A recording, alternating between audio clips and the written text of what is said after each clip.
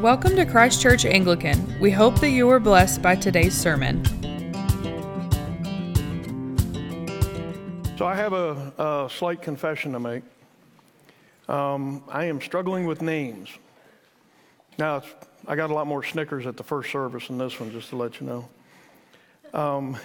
If I've caused offense because I didn't remember your name or worse, misspelled it, I apologize. I don't know if this is me getting older or something ominous, but it's getting worse. And by the way, I don't say this to alarm anybody or to start any rumors or to start my sermon with a depressing thought, but this is a reality I've been facing and putting a lot of thought into. But in thinking about it, it got me to realize something. There are some people I can always remember their name. Why? Well, I have a relationship with them. A relationship that's reinforced frequently, if not daily. I see and speak to them often. I know them. And those I can't remember, I may have only met once or in passing or briefly and not seen them in a long time. I really struggle with those names. But the deeper my relationship is, the more I know them and the stronger my attachment to those people are. And if I do not know you, if I forget your name, please understand, I passionately want a relationship with you.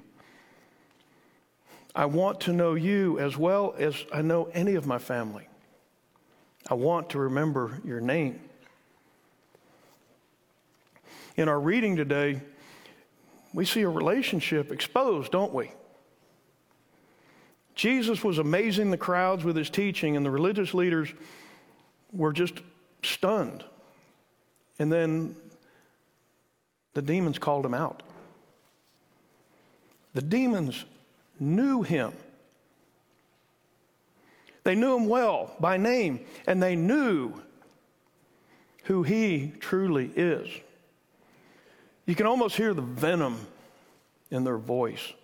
What do you have to do with us? We know who you are, the Holy One of God. The demons have a relationship with Jesus, don't they? Albeit not a good one. Jesus exerted authority over them. Not only cast them out, but commanded them to be silent. They knew Jesus and were compelled. They were required to obey. So a relationship doesn't have to be a good one to know somebody. I think to remember their name, all my family relationships at Christ Church are positive. But we all do know people that we avoid due to numerous reasons. Perhaps they're toxic or hateful. And you know them. Not that we can't be witnesses to them, but they hurt our peace. And I'll address that here in a bit. In Matthew 25, and I ask you to read these parables when you get a chance, he uses two metaphors to describe relationships, the parable of the 10 virgins and the parable of sheep and goats, which is also referred to as the final judgment. Jesus uses the parable of the 10 virgins to point out that he desires a relationship with you, but your choices are causing issues. Do you keep your lamp oil topped off as the wise virgins? Does your lamp stay lit through study and worship and prayer so the light of Christ can shine before you? Are you a virgin left outside of the wedding feast with no oil for your lamp, saying, Lord, Lord, open to us? Do the words of Jesus, I truly say to you, I do not know you, ring in your ears because you don't have a relationship with him? Further in Matthew 25, Jesus tells us he knows his sheep. He knows their name. He has a relationship with them. Are you a sheep or a goat that's described in Matthew 25? On the last day, Jesus will separate people from one another as a shepherd separates the sheep, those he knows, from the goats, those he does not know. And he will place the sheep on his right, but the goats on his left. To the goats he will say, depart from me, you cursed, into the eternal fire prepared for the devil and his angels. Those are not my words. But to his sheep he will say, come, you who are blessed by my Father, inherit the kingdom prepared for you from the foundation of the world. For he knows his sheep, he knows them by name. He has a relationship with them. They bask in God's grace. God loves all of you. But I want to make something clear. He loves you so much, he would never force you to love him. He would never force you to spend an eternity in a relationship with him that you do not desire. God desires a relationship with you, but only if you choose it. Now, kind of changing direction a little bit, so we'll lift it up. I dare say most of all of you here have a relationship with Jesus. He knows your name. The Word of God that spoke into creation into being. God who became man, who died for your sins, the Savior of mankind, God incarnate, knows your name. Jesus Christ knows your name. You bask in God's grace. This is personal, isn't it? Jesus desires a passionate relationship with you.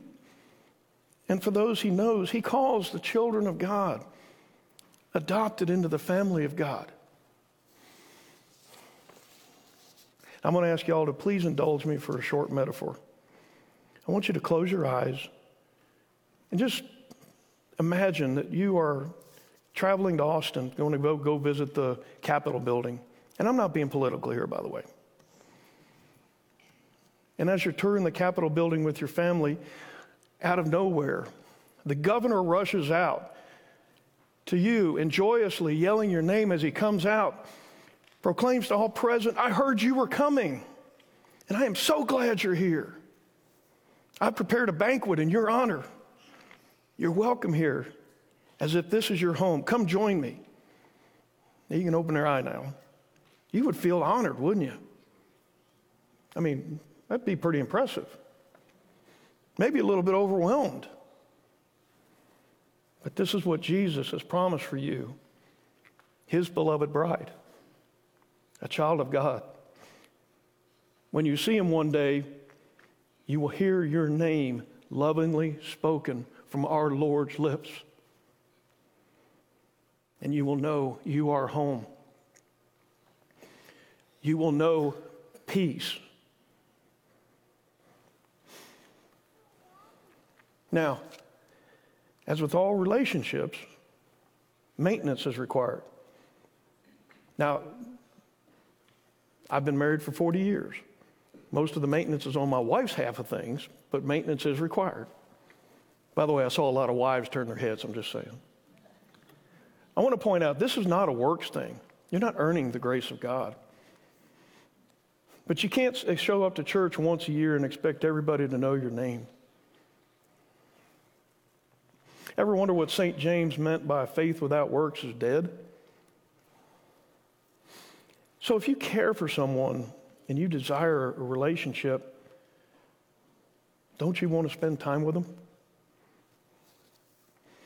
You want to know them, and you pursue getting to know them better actively. Just like your relationship with your friends and families in and out of church, without constant contact, our relationships tend to wane, don't they?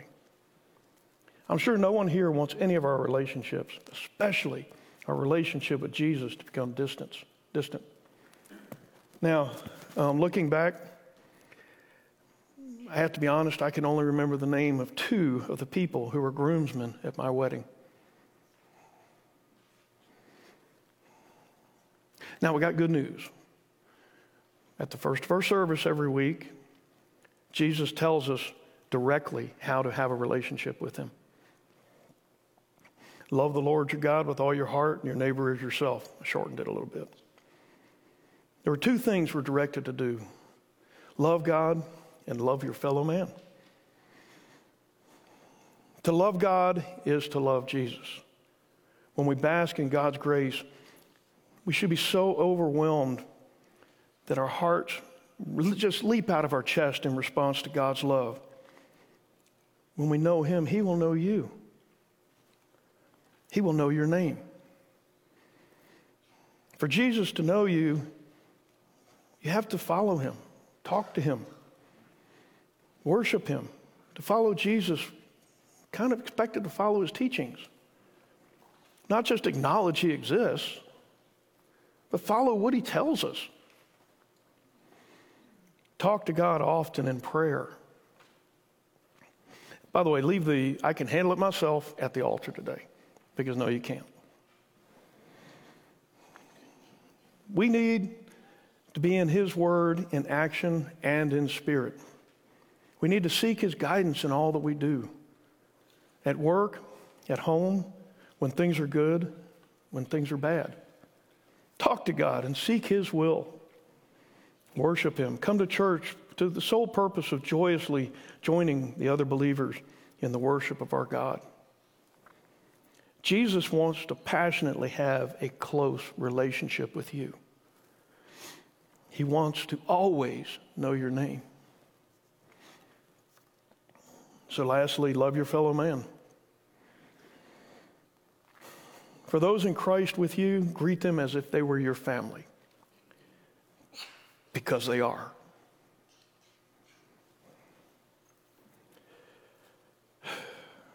Look around today. Who have you not met and expressed your love to today? Are you passionate about loving your fellow man? Are you as passionate as Jesus is about loving you? Kind of what He asks. Are you the light of Christ to all that you meet? Our epistle talked about not being a stumbling block. Do you outwardly show love to everybody? Your witness should be to show love. Now, when I mention toxic people we have a relationship with, I can almost guarantee there's one person that popped into your head. No shouting names, by the way, especially if they're here. But this does not mean that you have to accept their worldly delusions, that you have to accept their chosen sin or their bad behavior. But you have to love them through your actions and words. You have to show your passionate love for Jesus in your actions. Perhaps this is the time to be Christ, not only to those you love, but to those you avoid. Bringing the good word of the gospel through your actions, if not your words. Now, I'm humbled by many here today whose walk is in the light of Christ to many. And I believe they would be the first people here to say that they are sinners saved by the grace of God.